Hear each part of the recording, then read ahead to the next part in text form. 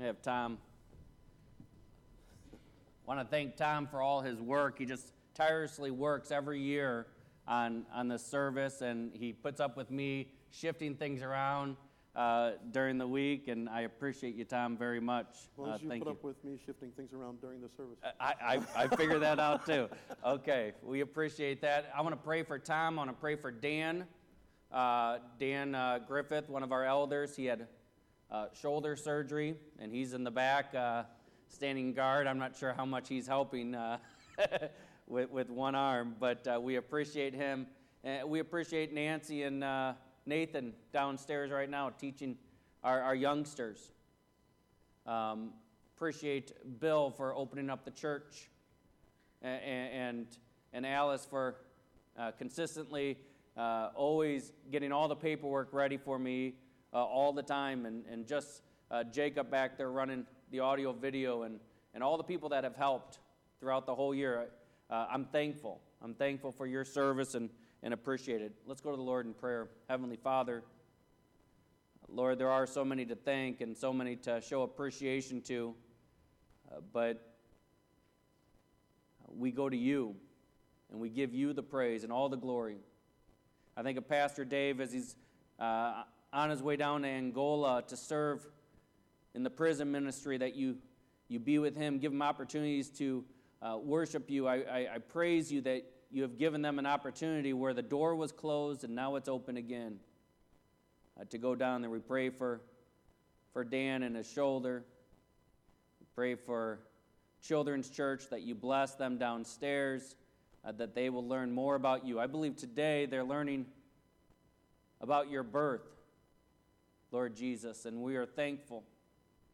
We're thankful for the lesson to be learned there. We're thankful for the story that you have put before us of Joseph and Joseph's family, and again, the inheritance of you.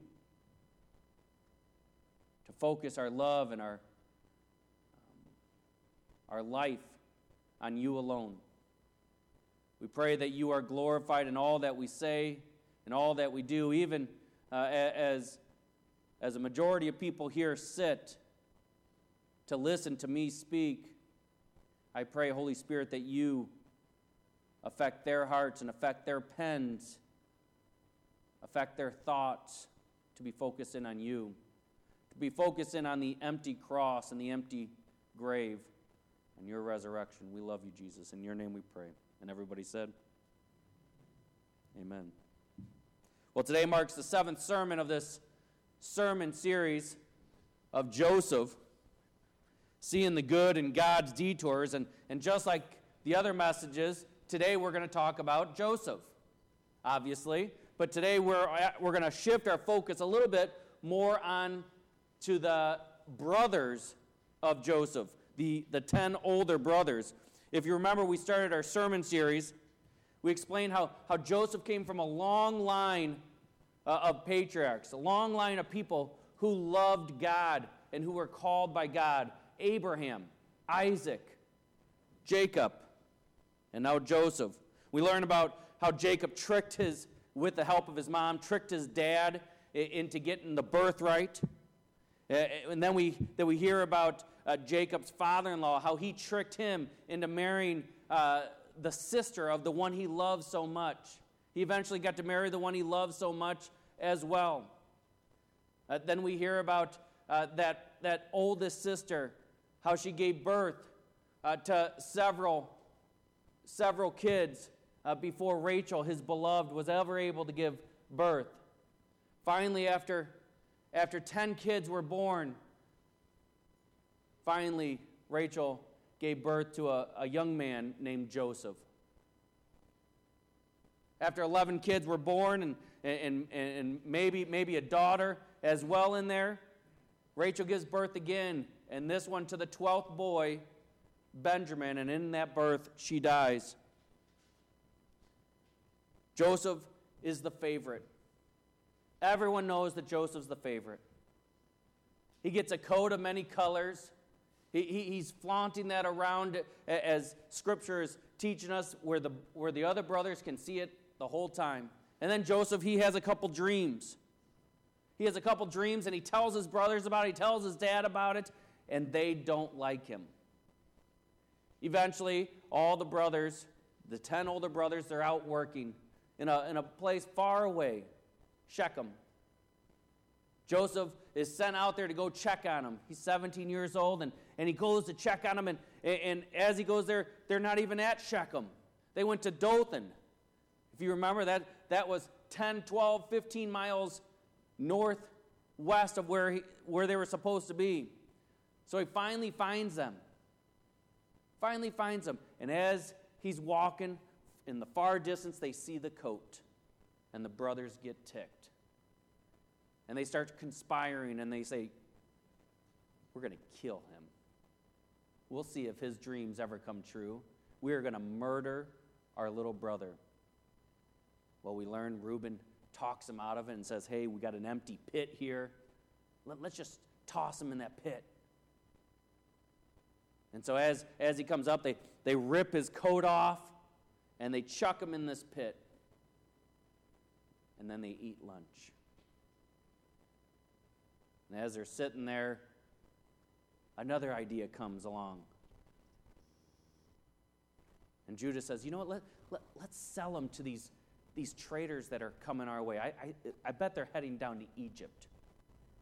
And so they do. They sell them for 20 shekels of silver, and he goes taken away to Egypt. They run home, show Dad. They kill the goat, and they put the blood on the coat, and they show Dad and said, oh my goodness, is this your son's coat? I think something ate him. And he believed it, and he was sad. Joseph then is sold to the home of Potiphar, who's the guard, who's the security, the secret service for the Pharaoh. And when he's sold there, he figures out his way. He starts learning the language, I'm sure. And then all of a sudden, he's put in charge because everything he touches is blessed. I think I used the word in the message. He had the Midas touch. Everything he was doing was just benefiting his master. So he's put in charge. Well, Scripture tells us that he's a good-looking guy. And since everything he's touching is being blessed, people look at that, and people are fond of that. And, well, Potiphar's wife was fond of him. And she knew that she could seduce him, or at least she thought she could.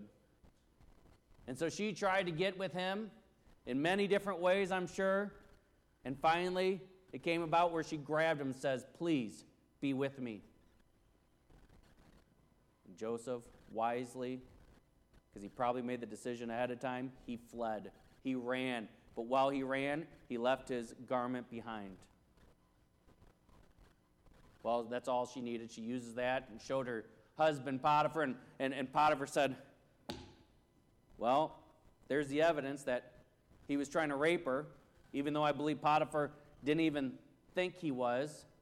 I think he knew his wife was up to no good, like usual. Instead of killing Joseph, he throws Joseph in the prison. And Joseph just sits there.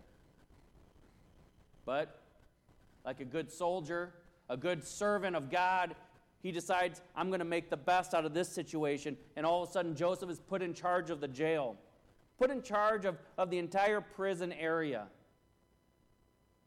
And then there's two guys, the baker and the cupbearer, and they come in, and they're thrown in jail for some unknown reason, and they both have a dream one night. And Joseph listens to their dream. He says, oh, you don't have to be sad. I can interpret that dream because my God will give me the answer. And he interprets the dream and tells them what it is, and he says, the only thing is please remember me. Please remember me. Well, the cupbearer is released.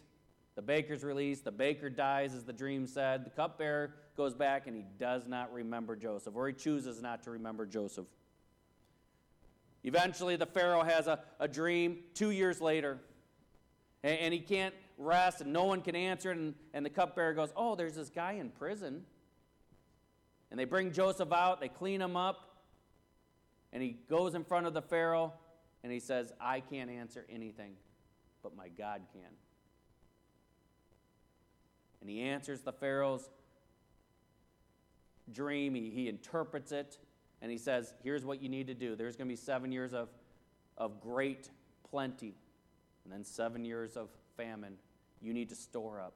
You need to prepare for this famine, because then when the famine hits, we'll be able to eat. Joseph is then put in charge of all of it. He's made into the prime minister, which is second in charge of everything. Only the Pharaoh on his throne was greater.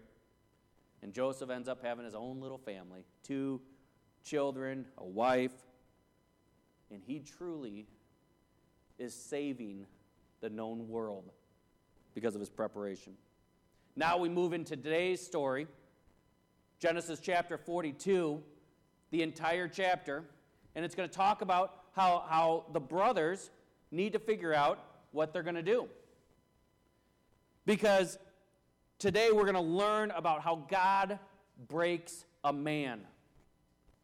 And I'm not saying a man in a gender form, I'm saying man in humanity. God has the great ability to break us and to help us be thoughtful. And believe you me, God can break you at any point. He can take away a preacher's voice in a second. He can take away our ability to walk. He can take away our finances. If we're resting in on those physical or those worldly materials, we better watch out, because he could take that away in a second. I think we should be asking God to break us too. I think we should be looking for God to really break us in places that we are confident that we're in control. Today's scripture, we are going to cover the whole book. Next week, we're covering the whole book of chapter 43 and chapter 44. So a lot of studying going on. And this story, it starts off with Jacob, with Joseph's dad, Jacob. And Jacob's looking around and he's realizing, what in the world? We have nothing to eat here. We stored up a whole bunch of grain for ourselves. We've got all kinds of livestock, but we have nothing to eat. We're going to starve to death. But you know what? I heard at the cafe down the street, I heard there's grain in Egypt. We need to go there. So they're all talking amongst themselves and basically looking around, and then he sees the sons. And he sees the sons just looking at each other, probably saying, not me, not it, as the kids would say. I'm not going. And they're just sitting around not wanting to take care of not only themselves, but their extended family. And now Jacob chides them. Let's go there. Genesis 42, we're going to read the first 5 verses. Genesis 42, 1 through 5. We won't stand just because I'm just going to keep it rolling. When Jacob learned that there was grain for sale in Egypt, he said to the sons, "Why do you look at one another?" And he said, "Behold, I have heard that there is grain for sale in Egypt." Oh, it doesn't say anything about the cafe. "Go down and buy grain for us there, that we may live and not die." So 10 of Joseph's brothers went down to buy grain in Egypt. But Jacob, he did not send Benjamin. Remember, Benjamin is number 12, Joseph's brother, with his brothers, for he feared that harm might happen to him. Thus the sons of Israel came to buy among others who came, for the famine was in the land of Canaan. You see, these brothers were in need of restoration. They were truly in a need of restoration, not only from their brother Joseph, something that happened 20 plus years ago, but from their God. And sometimes the only way for this journey of restoration to begin is if there is a crisis in your life. If there's a crisis in your life. And you know what? This particular crisis was the famine. They were going to die. They truly would die if they didn't have any place to be able to pick up their food, any place where they can get a reserve. And I don't think we realize how food can be scarce. As many of you know, I've traveled to Ethiopia several times, and I've seen food being scarce. I've heard stories of food being scarce. I think if my kids right now, I could see them going in our refrigerator and opening it up, looking around, maybe going in the cupboard, and what would they say? There's nothing to eat here. It's kind of like us with TV. Oh, there's nothing on. We probably have 30 to 90 days of reserves available for us just in our house right now, depending on what's in the freezer. But this wasn't the situation that was happening in Canaan. You see, the famine started in Egypt, and it says the wind was blowing from the east, from all the desert area. That's where the famine was happening, and it was coming into Egypt, and that's where Canaan was, in the far northeast. They were genuinely going to starve to death. Our crisis in our lives, they get our attention. You know, sometimes it's a spouse. Sometimes a spouse is being harmful to us with their words or their actions. Maybe it's a financial crisis that you can't get out. Maybe it's an addiction. Maybe you can't stop drinking or can't stop going for that smoke. Maybe it's a medical situation where it is a crisis and we need to get it resolved. There's been many of these several times in my short life where there's been these small crises where I see them and I look at them and I get fearful. When I gotta, what my job is instead is to stop, drop to my knees and reflect on who God is. Because God, you know, He's put me exactly where He wants me. You know, we reflected with our first sermon, the first sermon of these 7 sermons so far, that Joseph is exactly where he needs to be in order to save his family.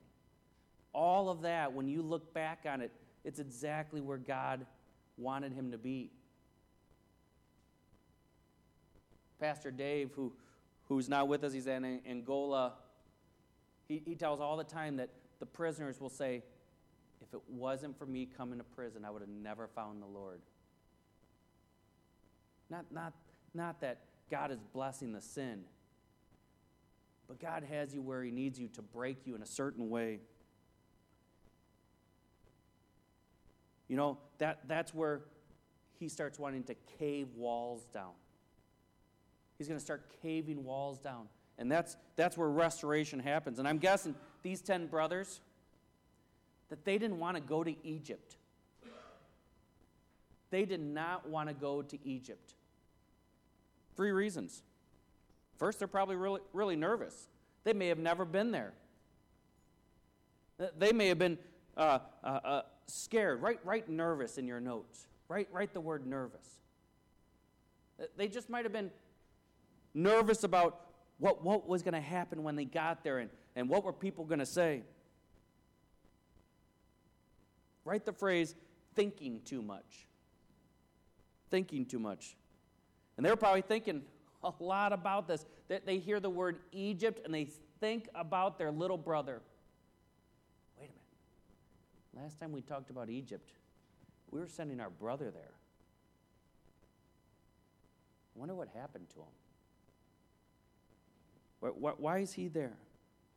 Remember he was screaming as he was being drug away, and we were kind of looking at him and then kind of walking the other direction? Maybe they were lazy. Maybe that's why you can't break down a wall, because you're just lazy. You know, Scripture said that the brothers, write down that word lazy, the brothers were looking at each other. Because maybe they were saying, not me, I don't want to do it. I think about that for us, of how lazy we are sometimes. That's why we're stuck in a sin. That's why we're stuck in a habit that's keeping us from moving forward with God for our restoration, because we don't want the work. We don't want to put forth the effort. It's just as easy to come in the house and flip through the remote while you're lounging than to spend time with your kid throwing the football. Sometimes our walls need to be broke down in order for us to take the next step. In this case, Jacob was being very wise. He was pushing his kids. He was giving them the wisdom to do that, and they could carry a lot together. And I'm guessing you have a lot of walls too, if you're like me. There are these imaginary walls that become extremely real in the spiritual world. Perhaps you can't get that conversation with your son or daughter that you haven't talked to in 20 years. Maybe it's been 3 weeks. And you're trying to figure out how you're going to break down that wall because you're nervous. You're nervous to talk to them. 2 Corinthians 10:3-4 says, For though we walk in the flesh, we are not waging war according to the flesh, for the weapons of our warfare are not of the flesh, but have divine power to destroy strongholds. We walk in the flesh, but we are not waging war according to the flesh. It is all God's. That's the thing with walls. They're built on false belief many times, false understanding. We're thinking so much that they're not real.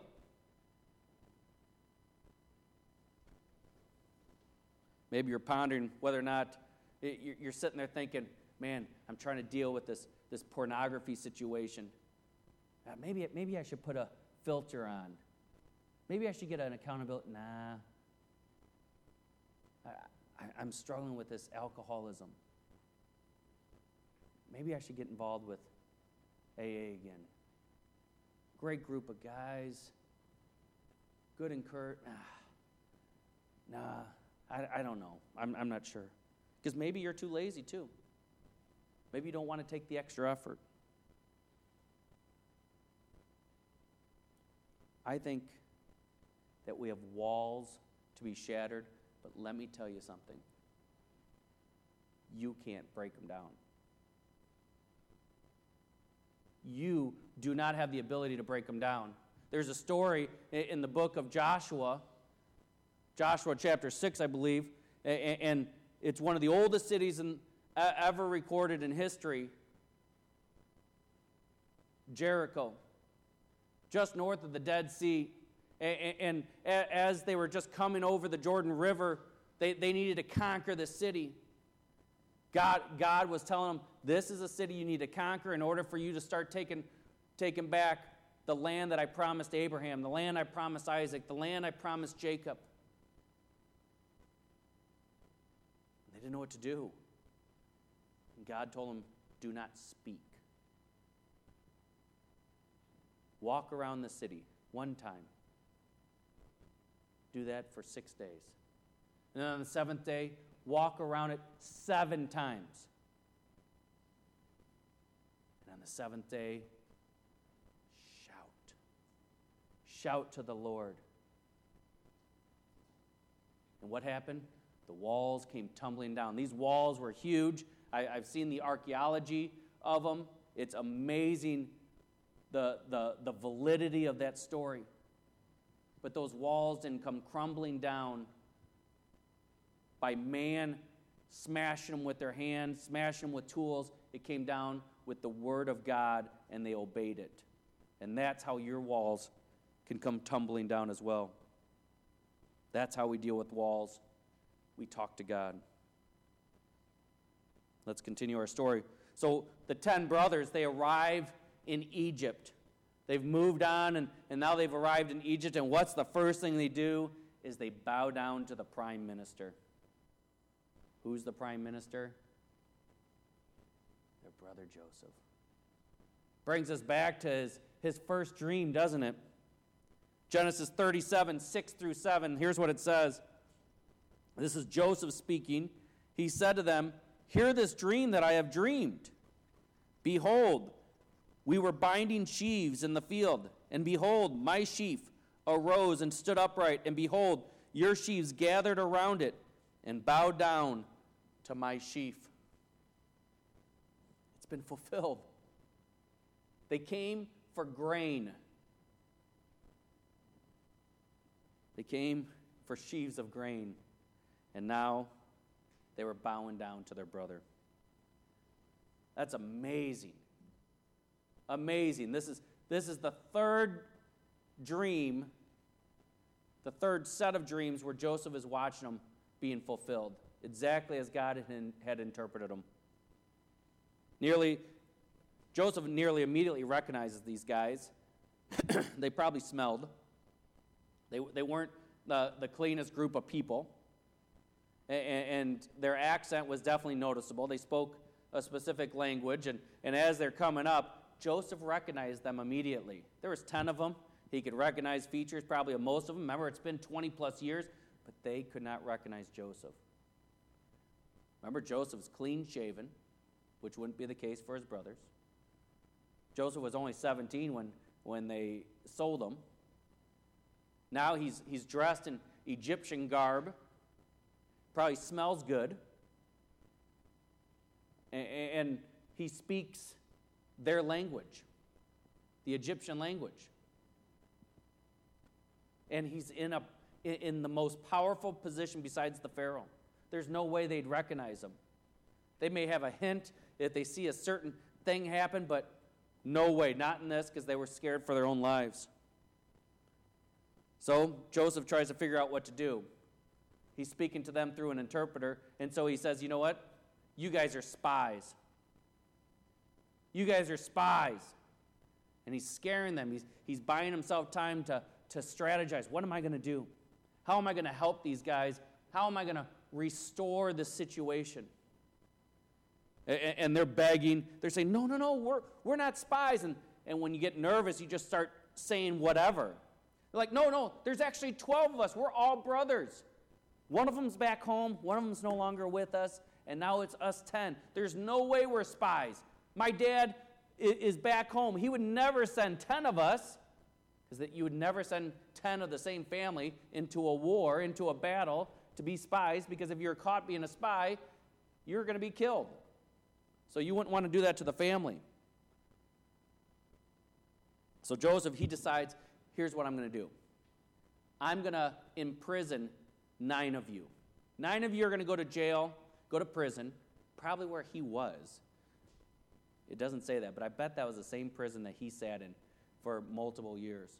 I'm going to put 9 of you in prison. I'm going to send 1 of you back to Canaan, and you are going to bring back Benjamin, or bring back your other brother, like you're telling me, which was Benjamin. So he puts all of them in prison. And he does that for 3 days. They all sit in there for 3 days. I don't know if that was for their benefit or for Joseph's benefit to strategize, to think it through. But imagine being put in prison in a foreign land. You don't understand what people are saying. You're assuming you're dead. Because if you really are a spy, you are going to be killed. And the prime minister says you are spies. And he said he was going to release one of us, but now all of us are in here. So in the meantime, Joseph comes up with a new plan. And he says he's going to send 9 of them back, just keeping 1. Genesis 42:18b says this: "Do this, and you will live, for I fear God." And then he tells them what to do. But this is a crucial point. This is a crucial point because Joseph is bringing out the name of God. This would not be normal. Now remember, he's speaking through an interpreter, as to not be noticed, but he uses the name of God. And an Egyptian ruler would not be using the name God, the God of Abraham, the God of Isaac, the God of their father Jacob. But he does, and maybe that comforted their hearts just for a moment. But right there, that's where life change starts beginning. because he's saying, I'm going to send 9 of you back. I'm only going to keep 1 of you. 9 of you are going to get to take grain back. I'm going to save 9 of you. Because life change begins when a person recognizes that grace is being shown. They're not going to die. They realize that the person who holds the keys to their life has just released them and said, you're free. Go. You're free. Scripture is full of verses that remind us of grace. Romans 3:24 says, well, I'll read more of Romans chapter 3. We'll start in verse 22. The righteousness of God through faith in Jesus Christ for all who believe. For there is no distinction, for all have sinned and fall short of the glory of God and are justified by his grace as a gift through the redemption that is in Jesus Christ. We've all sinned, but there's grace given by Jesus Christ. Ephesians 4:7 says, but grace was given to each one of us according to the measure of Christ's gift. Grace is awesome. Grace is wonderful. Grace is why we are here. If it weren't for grace, this church wouldn't exist. And God gives it freely, which is amazing. Something also interesting that's happening is that when they're shown grace, sometimes as someone is gracious to you, you all of a sudden start feeling more guilty.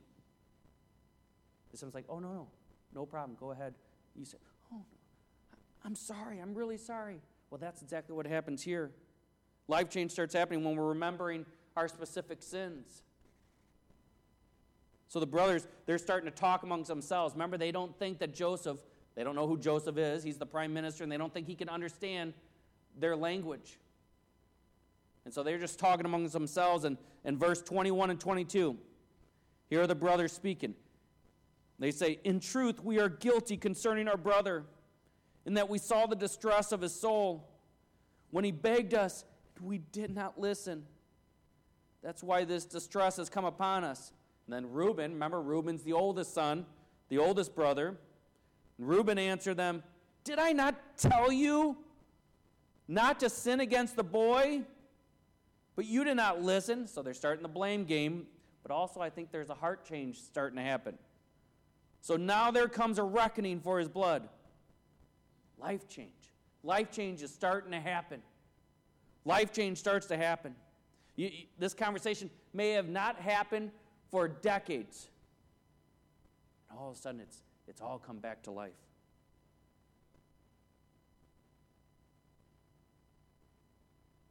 You know, Joseph never said anything about the killing of the brother or the death of the brother.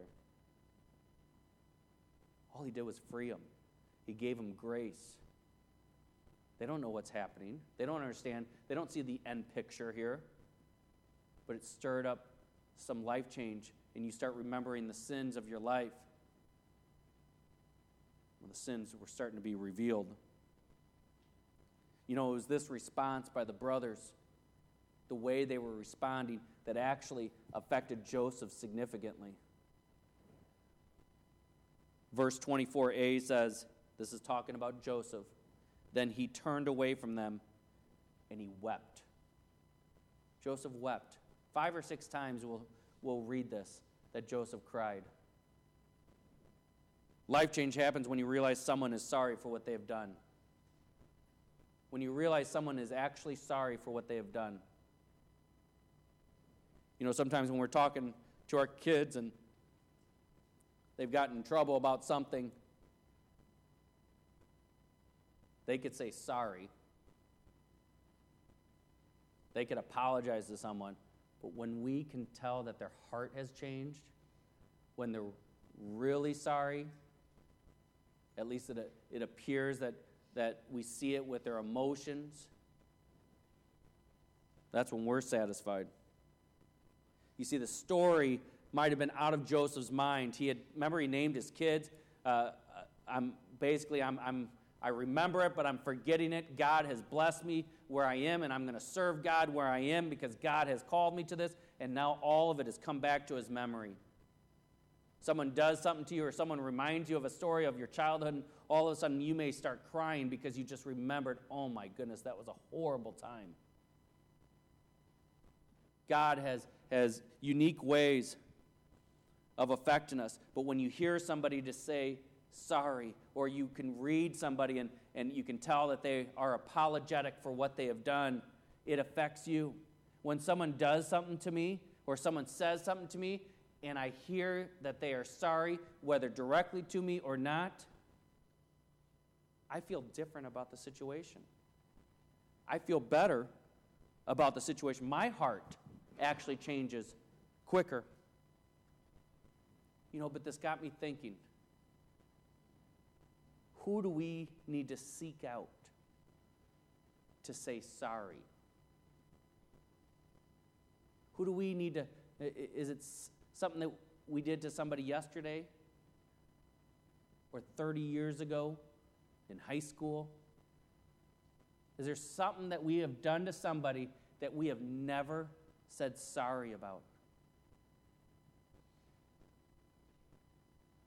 There was a young lady at my grade school and junior high that we made fun of all the time. Last year, I served as her son's soccer coach.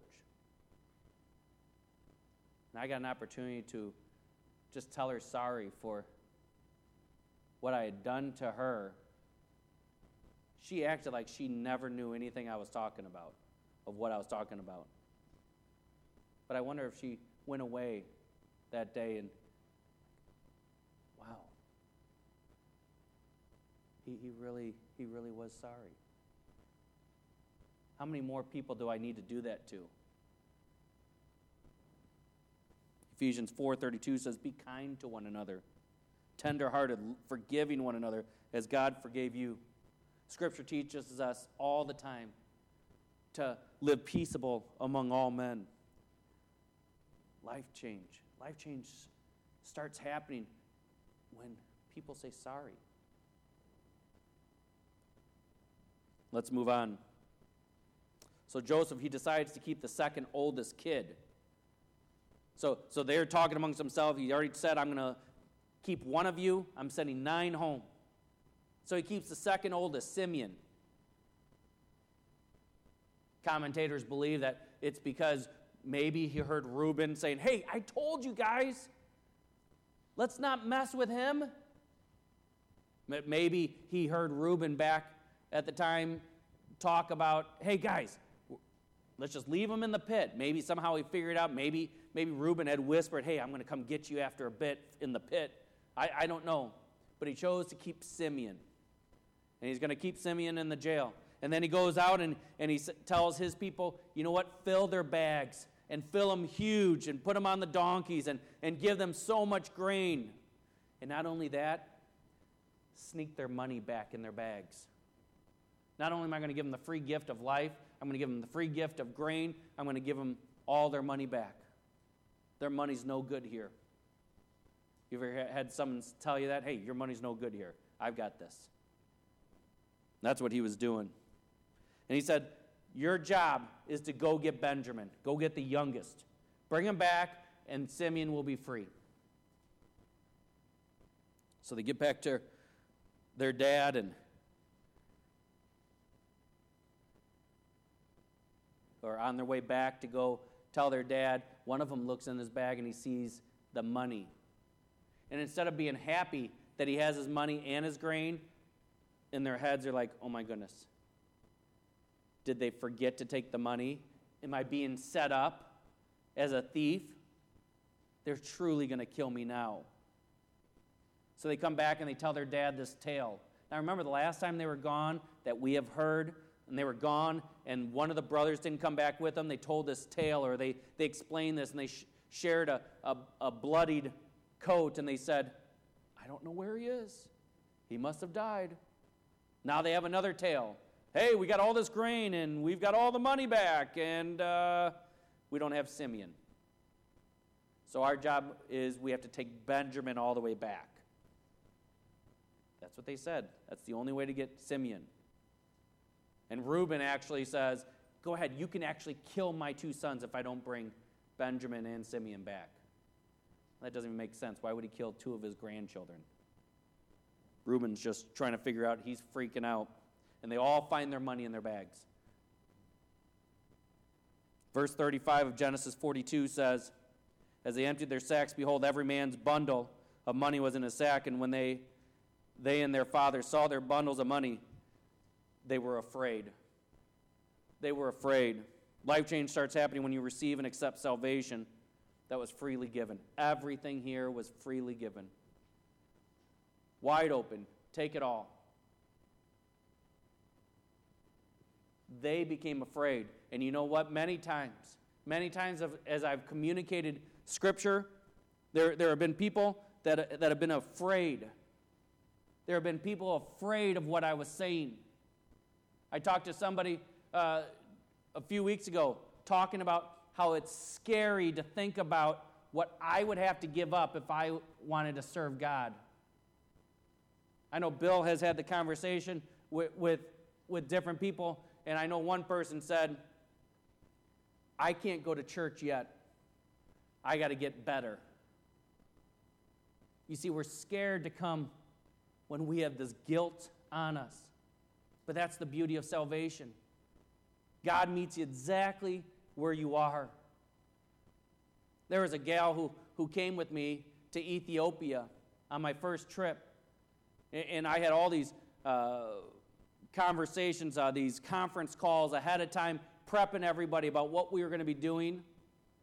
There was about 16 of us, if I remember correct, and I was the leader of them, and I was talking about how we're going to do devotions and how we're going to preach the gospel and how we're going to hit the orphanages and we're going to talk to widows and poor people on the streets, and so we did.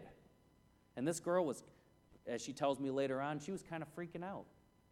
She was kind of freaking out about all of these things that I was saying. What in the world are you talking about? And then she started listening to us at devotion time and reflection time at night. And she's like, this is scary. What you guys are talking about, this isn't what I learned growing up in the Catholic Church. I don't know about this grace stuff. What is grace? 2 weeks after our trip, she committed her life to Jesus Christ. And today she serves Jesus on a daily basis as a second-grade teacher. But it's scary sometimes when you're facing grace.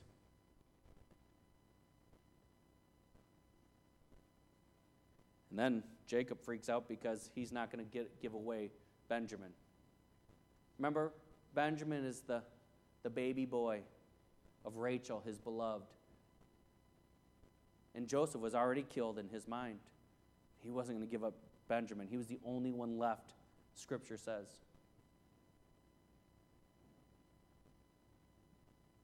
I think he responded in inappropriate ways, Jacob did. He responded with blame. Verse 36 of chapter 42, he says, "You have bereaved me of my children." He didn't accept the responsibility. You know what? Most of this, almost all of this, was caused by Jacob's ignorance and his lack of spiritual leadership. That's where a lot of this has come. And sometimes when you are looking at your children, you need to stop and think, hold up. Maybe I'm to blame for some of this.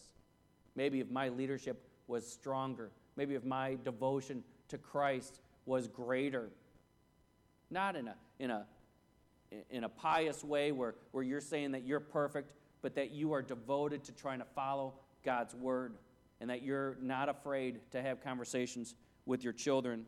We blame our parents, we blame our spouse, we blame our teacher, we blame the coach. We love blaming other people. I think Jacob should have done a self-examination. Second, Jacob responded with pessimism. Verse 36, "All this has come against me." Oh, woe is me. I'm in such a bad situation here. You know, It could be a valid statement, but he's forgetting about the promises that God has made him. God has promised. Remember, Jacob wrestled with God. He wrestled with God. He knew God, but he had forgot.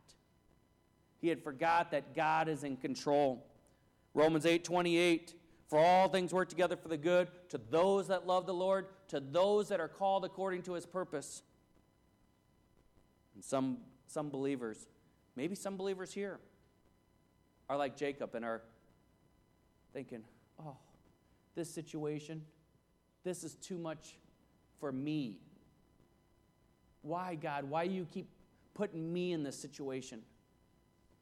When we're forgetting, and I'm preaching to myself, when you're forgetting that God is great, that God is almighty, that God has you exactly where he needs you right this minute.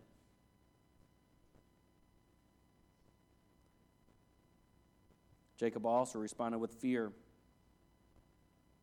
Verse 38 says, my son shall not go down with you. You see, Jacob's concern was legitimate because he had lost his other son recently. But it's just postponing the inevitable. He knew he needed to go get Simeon. He knew he needed to take care of it. There's a story that's told that there's a little toy boat out in the pond, and the little boy is on his knees, and he's trying to get the boat without going in the water. It's too deep, and he's scared about it. And all of a sudden, this guy is walking by, and this guy just starts chucking rocks at the boat. And the little boy starts crying, and he's like, what in the world's going on? Why are you doing that? Why are you doing that? Why are you throwing rocks at my boat? And then all of a sudden, the boat starts moving towards the boy. The man wasn't throwing rocks at the boat. He was throwing rocks over the boat to get the ripple effects to come toward the little boy. And that's what happened with Jacob right here. God wasn't throwing rocks at Jacob. He was throwing rocks over Jacob's head to start rippling him. He needed to move him to Egypt in order to save him, in order for the process to happen, and Moses to get there, and Judah eventually, Judah's kids, and their kids, and their kids, and their kids, eventually, baby Jesus.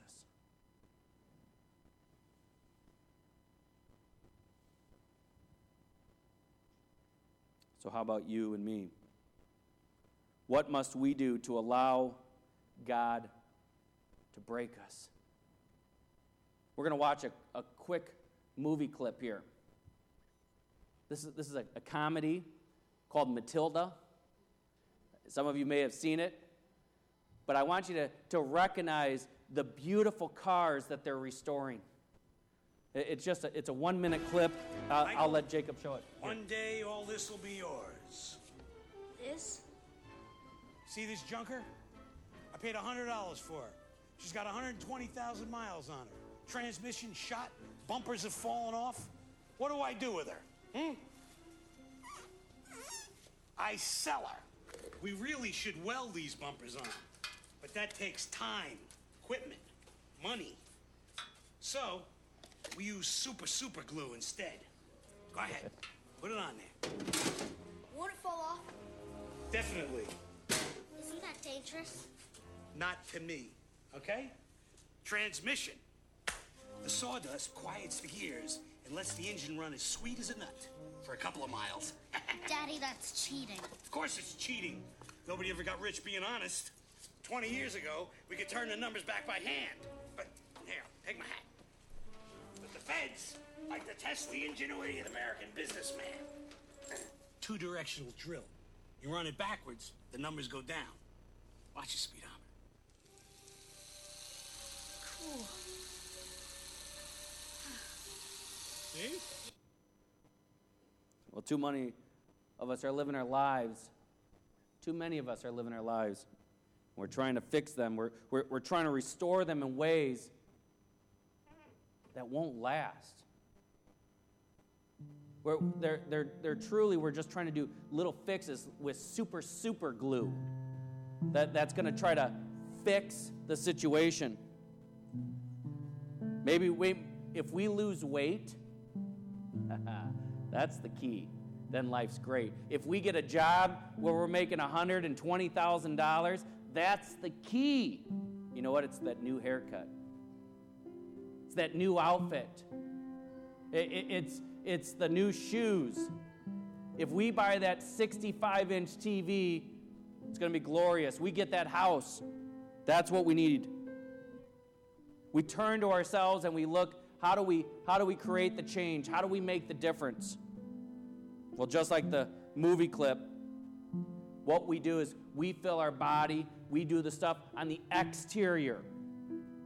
We do stuff exteriorly because we think that's going to make the difference, when that's not what God wants.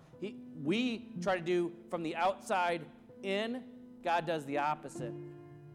God does the inside out. The Pharisees, this is exactly what they did.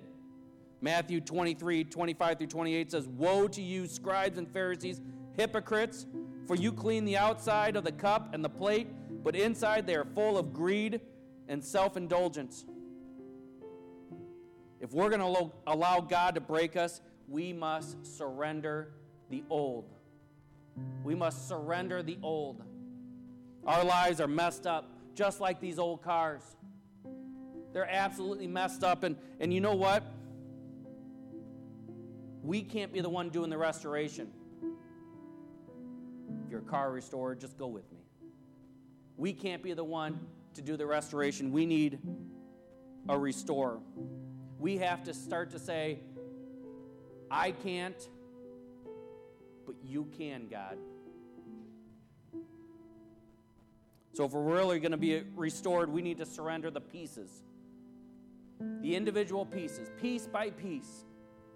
We need to get the bumper fixed. We need to get the roof fixed. We need to get the doors fixed, the seats fixed, and especially we need to get the engine fixed. And you know what? There's only one who can do that restoration. There's only one with a capital O. I was watching a TV show where they were fixing and restoring a car, and not only did they take it all apart, and they took the engine out, they actually took the whole engine, every little screw apart piece by piece, and they fixed each of those or replaced them and put brand new ones, and then all of a sudden they started putting it all back together. They started putting it back together, and it looked perfect. It looked brand new. And that's when you have to surrender the new. You surrender the new. After the car's been put back together and it starts driving on the road, it needs to be maintained. And it needs to be every single day looked after and cleaned and fixed and watched over in order for it to become its fullest. You see, when Christ puts the pieces of our lives back together, he does it with a great piece of restoration. He uses us, you, and me for his intended purpose, for his purpose, not our purpose. Because he is the original designer. Because that's what we need. We need the designer. Eventually, as we'll see in the life of Joseph, we discover our ultimate value in being Christ's agents. We get to be Christ's agents to bring authentic restoration for our cars, which are our bodies and our souls. Matthew 11:28 says, "Come to me, all who labor and are heavy laden, and I will give you rest." His rest. His rest is restoration that gives us satisfying new life. To be in Christ, who we are designed to be, will determine what we are designed to do, which will determine where we are designed to go. Not from the outside in, but from the inside out. So we ask the restorer, we ask Jesus Christ to humbly cause us to bow our knees to him. Surrender your old life. Surrender your sins. Surrender piece by piece each area of your life. And in your new life, to the one who makes things all brand new. Amen. Let's go to the Lord. Heavenly Father, Lord, we are thankful. We are thankful to serve you, to worship you, to praise you. We are thankful that you are the great restorer.